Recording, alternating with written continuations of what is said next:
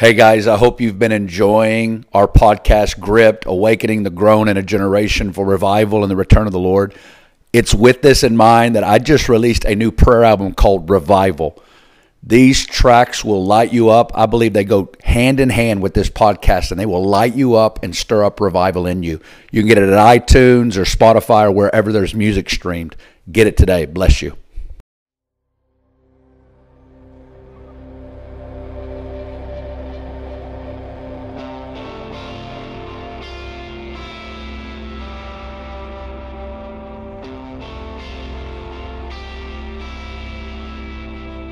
All right, welcome to episode 7 of our first season of Gripped, Awakening the Grown in a Generation for Revival and the Return of the Lord. I'm Billy Humphrey. And I'm Corey Russell.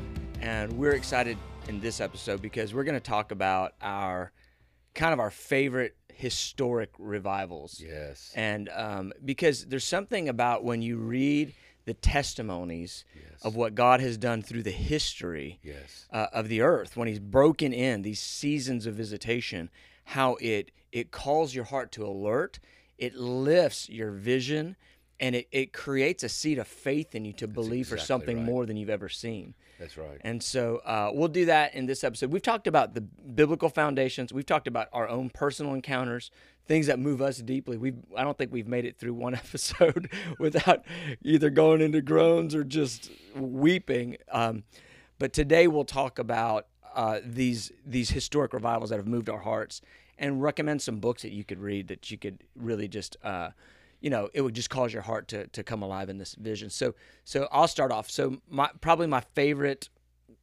revival that I ever read about, and I've read 30 books on revival. Yes. Probably my favorite one is the Welsh Revival in 1904, led by Evan Roberts. And it was from about 1904 to about 1906.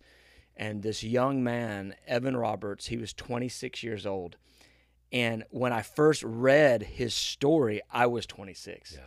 And it did something in my heart. It gave me a vision for what God could do, how God could take over a nation. And it so profoundly impacted me that 4 years later, we named our first son Evan, after Evan Roberts. I love it. But so just quickly, the story is just fantastic. And you probably have components of this story, too, to throw in. But this guy, so Evan Roberts, he's this young man, and he feels a call into ministry. And so he goes to a ministry school, like a Bible school, because he's feeling the urge of the Lord, and he's feeling the burden of God for his nation. And he would have these moments he would get so deeply gripped in travail and intercession, like during their Bible classes, there was times where he fell out of his chair in intercession, in weeping and wailing in the classroom. And it was so intense that the instructors, they didn't know what to do with him. They literally did not know what to do with him, and they had him checked out by a medical physician, a doctor, and they diagnosed him with religious mania because he was so gripped with intercession. So finally, they said, this young man, he's disruptive, he can't function. We're going to send him home. So they literally sent him home from Bible school because they didn't know what to do with this guy who was carrying this burden for his nation. So he goes home, and he talks to his pastor and talks his pastor into letting him do. He wanted to preach to the church, and the pastor's like, hold on there, buddy. let's put you into neutral for a minute. But he talks his pastor into letting him gather the young people on an off night, like a Sunday night or something. And he gathers like 17 young people, and they're all like 18, 15, 17, Yes. 22. They're all these young people, and they start having these prayer meetings. And what happens is, as he gets these young ones, these teenagers, these young adults crying out for revival, something begins to break open and something begins to spread. And it's literally a matter of weeks until other places, other churches begin to hear something's happened with these young people. and that are meeting there in Luffer, Wales. And so different churches say, hey, would you come and do a service for us? And every single time they would do these services, they were just waiting on Holy Spirit. They would just wait. They would seek God, wait on the Holy Spirit, and the conviction of the Lord would come through the singing and through the intercession.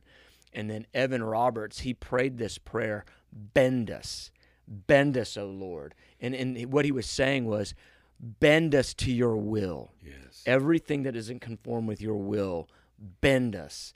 And he had these 4 kind of components. And do you know all 4 of them? There's been days I have. I've just now named 4. I should name it. Remove every questionable thing in your life. Follow the Holy Spirit. Yes. I know those 2. Regular confession. Confession of sin. Yeah, and confession of Christ. Oh, yes. Yeah, and then there might have been one other thing in there, but I know. But he had that process where he was just calling people to get rid of anything that was questionable. Any doubtful thing. Doubtful thing. That was the phrase. Any doubtful thing, he goes, get rid of it. And immediately follow the leading of the Holy Spirit. Well, this thing shortly begins to snowball until it literally begins to sweep the entire nation. And that's just before we get into this. I mean, you'll see that with the nature of revival. Yes. It'll begin at a seed form, handful of these. I mean, I remember one of the stories of one of the girls saying, I love the Lord Jesus with all my heart, and just how different those meetings would just continue to grow, and you see it expand like that. Yes. There were many times the testimonies would come out of the meetings that Evan Roberts led where the people would be packing, and as many people would be outside the meeting as were inside the meeting. And they would have him to, come and lead the meeting, and he would just wait. Yes. He'd just sit there and wait on the Holy Spirit.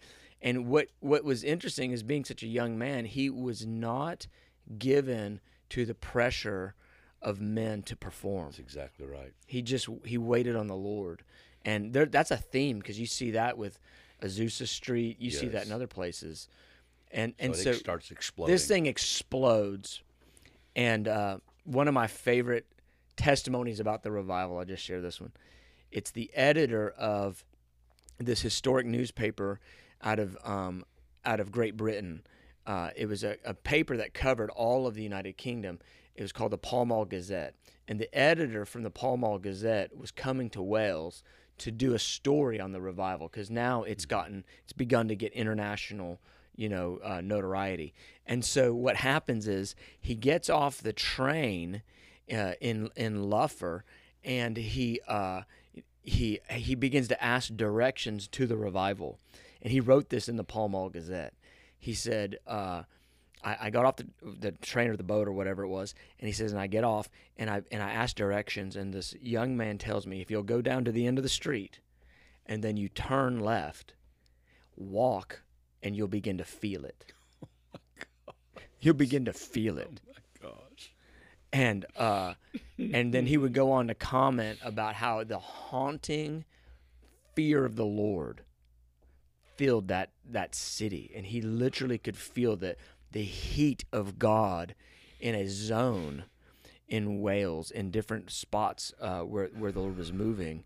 And he said somebody wanted to ask him, so how would you summarize this? What did you think about the revival? And his answer was this: it's not what I think about the revival, it's what the revival thinks about me. My because he was so investigated by the Holy Spirit. My gosh. But that revival, it brought the census numbers in the nation. When they did after 1906, they did a census to identify how many people were believers, and it brought the census numbers to literally 100% people in the nation claimed to be Christian. And so you're talking about something that shocked an entire nation. Yes. And swept hundreds of thousands of people into the kingdom. And that revival is what envisioned Frank Bartleman exactly in Los Angeles, it's leading into like, Azusa Street. It's almost like it went 1904 to 1906, because in that time they're writing letters, and Frank Bartleman's in Pasadena in the Los Angeles area, and they're writing correspondence. and it's almost like it went from Wales to Azusa. Yes. And its transference. I mean, I've even heard that they closed down the soccer championship that year in 1904 in Wales. You know, there's all kinds of reports. But the fact is that you see it go from there, and then that would be, you know, other than maybe Nash and Finney, some of the things that have touched me in regards to the Second Great Awakening. What I loved is Frank Bartleman's account of the intercession that led up to Azusa Street. Right. And so around 1906. Yeah, this would have now moved into 1906. And you see this buildup of this man. He writes, it's pretty much a rough life. It starts with him at his daughter's funeral. Right. And I think he had an Esther. And he's over her funeral, and he says, God, I fully resign myself to see revival come to Los Angeles. And it was really there, even in the death of his daughter, that he went all the way in to see God move in Los Angeles and Pasadena for Christ. And the story he wrote, and it was called Azusa Street. He begins to share. He would write these tracts, and he'd go out. He was barely living. They were barely surviving. But what you see with Frank Bartleman is this growing spirit of intercession. Yeah, is the increase of what he would call the travail of the soul, and that, and maybe in another a session we'll talk about travail. That'd be good. And because that's a real hallmark of revival praying. Yeah. Is this season of birthing, and in the same way natural children are born, so spiritual moves and spiritual children are born. But what you see in some of the lines from Frank Bartleman, and again, it's some stories, but even more than that, it's just phrases that get on the inside of you. He would say, he would be increasing. He said, I would literally be in soul travail for 24 hours. He said, now this is the phrase one of the phrases that changed my life. He says, I forgot to eat and sleep. I'm like, what is that? What is that? When's the last time I forgot to sleep? When's the last time I forgot to eat? And I'm like reading this. I go, this dude is possessed by the Spirit of God in a way I don't know nothing about. Yeah. And the burden, and they're sharing. He's praying with these Beamer brothers, and they're having visitations with Jesus. He's showing up to them, and there's this growing sense, the train's coming. Yes. The train's coming. And that's what you see really ratcheting up with Bartleman's intercession. And then right in the middle of that, I mean, Azusa Street began on April 6th, 1906, right. April 9th, 1906.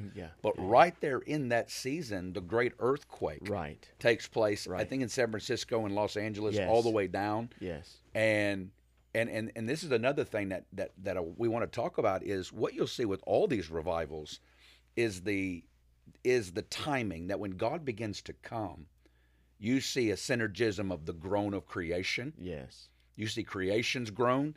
You see the sin of man becoming ripe. You see the harvest of souls becoming ripe. And in these seasons, so the earthquake in San Francisco happens, and Frank Bartleman writes a tract through the night, and he begins to go, he says, the preachers of the day were working overtime to say this isn't God, and that God's not involved in this. Right. And he says, but I had to take my stand to say he's coming. Yeah. And he's shaking everything that can be shaken.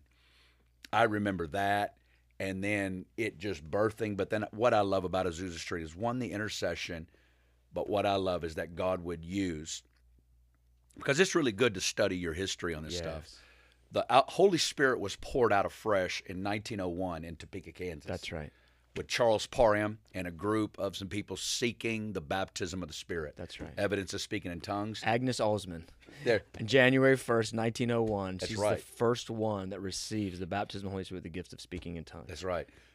So it hits them, and so Charles would begin to go and preach in different places. He comes to Houston, Texas, and this is why I love, one of my favorite things about Azusa is that there is this black man who's blind in one eye, a Baptist pastor, who wasn't even baptized, who wasn't even speaking in tongues per se like what he's preaching, but yet everything inside of what Charles was preaching was, he believed it with all of his heart. And because of Jim Crow laws, he wasn't allowed even in the meeting. In the classroom. He wasn't even allowed in the classroom. And so he's out there hearing it, And as he's hearing it, so bearing witness with him. For a season, they have it to where he goes to the black churches, he goes to the white. But then God moves this man, William Seymour, Yes. to Los Angeles, California. Yes. And up until that time, he was praying 5 hours a day for the baptism of the Holy Spirit. And he says, Lord, what do you want me to do? He says, pick it up to 7. See, that's what happens in these seasons. God lays hold of you, and you think, man, about 5 hours. And he would put his head in an apple crate box, and he would seek God.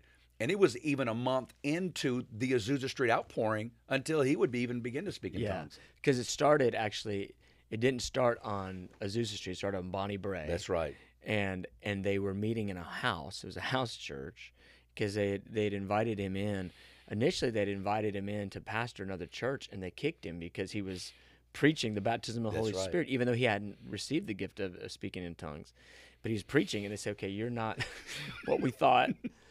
And they put him, so he starts this other fellowship on Bonnie Bray Street, and the crowds begin to grow, and it breaks the porch. The porch breaks down because they can't hold the number of people, and then they move it into this abandoned sort of barn or whatever on Azusa Street. But a one-eyed African-American man in the middle of Jim Crow, Oh my God. God uses him to stand in the face Yes. of racial injustice Yes. in America, to break in and pour out his Spirit. And then just to make it a little bit, more, it's a man named Seymour, a man who is blind in one eye, but his last name is Seymour. It's just powerful. Like the Lord uses him. His whole testimony is And 200 million believers later, I know. that 3.5-year season, they tell the stories about Frank would say he would get several blocks out, and he said, I would have to pray to God for strength to make it to the building because of the manifest presence. I've heard fire departments, people would see Yes. the building on fire, Yes. call the fire department, and they would say that it was a spiritual fire that was evident to the eye.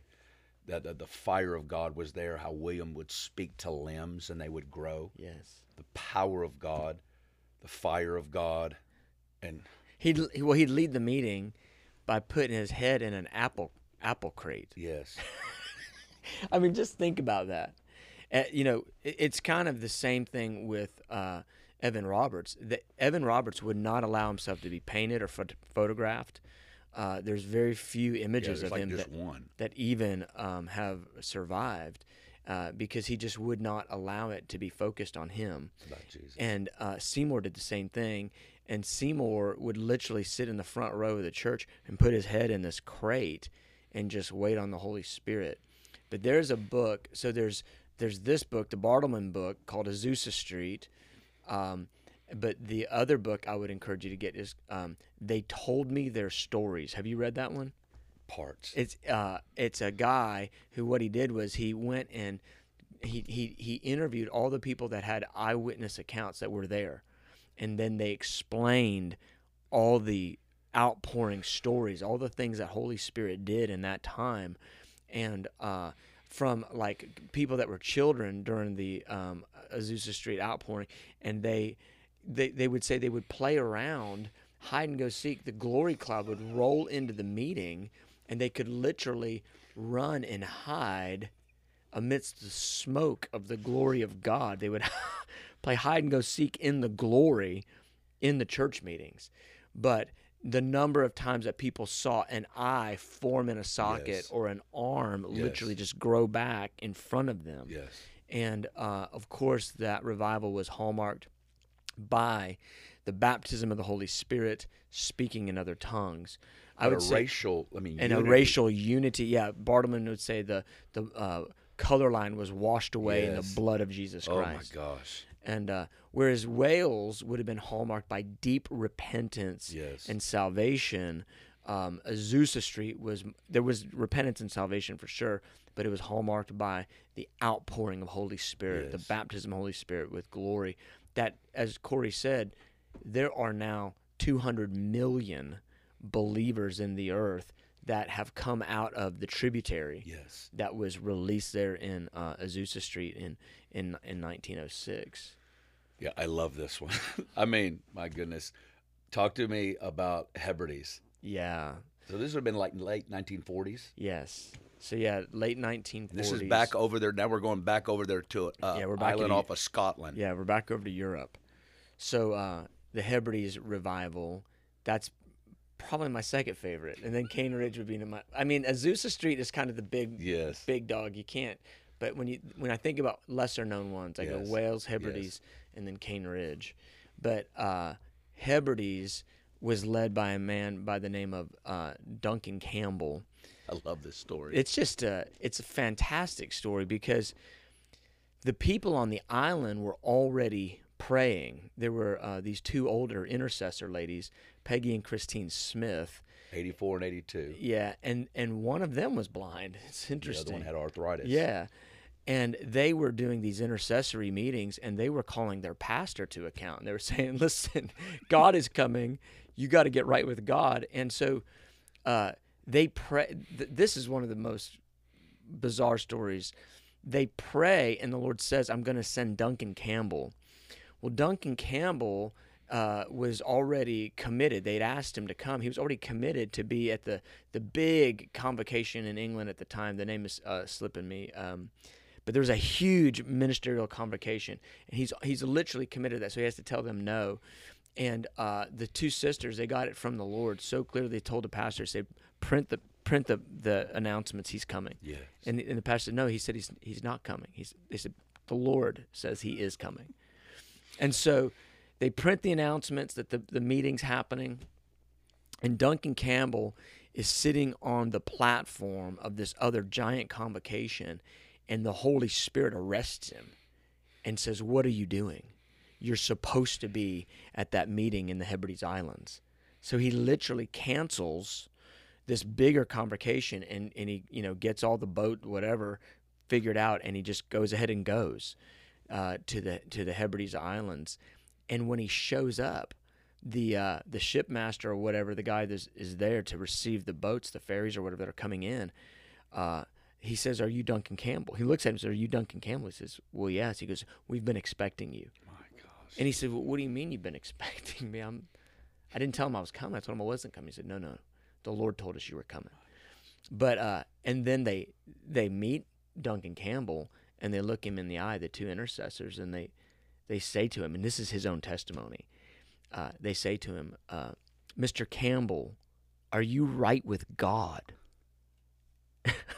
He says, I fear the Lord. And they said, that'll do. That'll do. And so what they had already churned up in intercession was burning. And the Lord just used Duncan Campbell as this match to start the thing. And for me, that my favorite story is that first meeting. They call this meeting, and people gather, and it's a good meeting. It's nothing out of the ordinary. It's a good meeting. God is there, but it's not a revival. And there's a young man, as they dismiss the meeting, this young man, he grabs Duncan Campbell, and he says, wait a minute.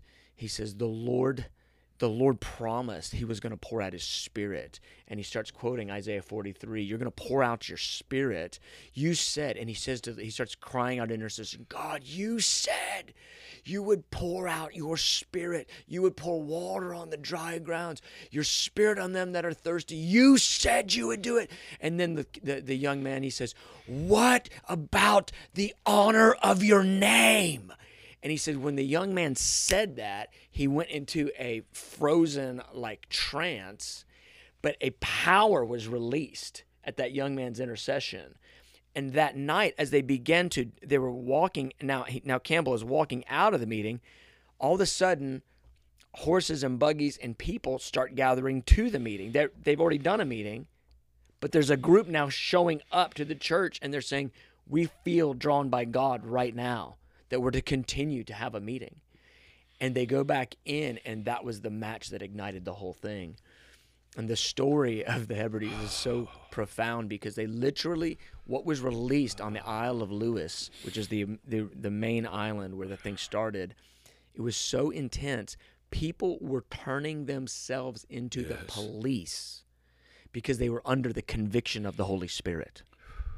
And they said you could drive in the middle of the night, you'd be driving your buggy or whatever, and you would see houses with lights on at 2 and 3 a.m. in the morning, and people crying out, groaning in intercession, wailing before the Lord as this spirit of travail had just come down and taken possession of the whole place. People turning themselves into the cops. I mean, just think, wherever you live, I mean, think that within like a 15-mile radius, every pedophile ring, every crack house, every domestic violence, every sin that was ever known. I had heard the story as well, and I had heard that Duncan gets awakened at 3 in the morning, and he's walking to the house. He sees the people outside their house laying on the hay bales, Yes. crying out to God. He gets to the police station. It's packed, and he interviews one of the guys. He goes, "Why are you here?" And this is the phrase. He goes, "I don't know." He goes, "All that I know is that everything I've ever done wrong was made known to me. Yes. And I knew I had to turn myself into the cops." Yes. That is the John 16:8 spirit of conviction that shines the light on everything done wrong and the need for a Savior. And I love that. And so that just marked me so deep. I'd even heard another story with the Psalm 24 where he read, who can ascend the hill of the Lord? Yes. He who has clean hands and hands. a pure heart. He goes, "God, is my hands clean? Is my heart pure?" Yes. And fire falls, like God moves in that season with such deep intercession. See, I believe in that. What you just said about that guy, I believe in moments like that. Yes. I believe in transactional points where God brings us to such a place of desperation that it moves beyond good prayer, loud prayer, fiery prayer, into a divine transaction because of the depth of hunger and desperation that pulls something out of God. Yes. It's not that God's just some mechanical, when we talk about revival, it's not just some mechanical, it's now time for revival, but it's interchangeable with hunger. And we may talk about that later, but just this fact of that hunger that pulls something out of God that may have been reserved for another time. Yeah. And He definitely moves in response to the desire of a heart that says that they want him more than anything. yes, And we see that in every single one of these stories. Let's do this. Let's go ahead and we'll wrap up this episode, and we'll come back in the next episode. We'll tell a couple more of these stories. I love it. And just stay in this zone. Corey, just pray into that. Like even that transactional intercession, that we would step into those places, that we would grab something from the heart of God. Well, this is the thing right here, man. It's to understand. And the famous prayer of the Hebrides is Isaiah 64. Yeah. Oh, that and Duncan, there's an old message somewhere, and it's when God came down. Yes. When God came down, there's a book as well. Yeah. Oh, that you would rend the heavens and that you would come down. I pray two things. I pray for the O of Isaiah 64, and I pray for the please of Exodus 33:18. Yes. That there is in that please and in that O is a depth of desperation, of hunger, of humility, and of need. God, I pray that you would birth that. God, I thank you, Lord, that we can move the God of heaven, and that our prayers and that there are divine transactions. What you did for that young man in Hebrides, God, I pray that you would put it upon every person watching this. I pray for divine transactions. I pray for depth of hunger and a cry from the depths that pulls on something from heaven that literally alters the trajectory of a life, an encounter with God that they're never left the same. I pray for a transactional prayer to be birthed in the heart of your people, God. Mark us with this, I pray, Jesus. Yes. In Jesus' name, amen. Amen. We'll pick up with this in our next episode. Bless you.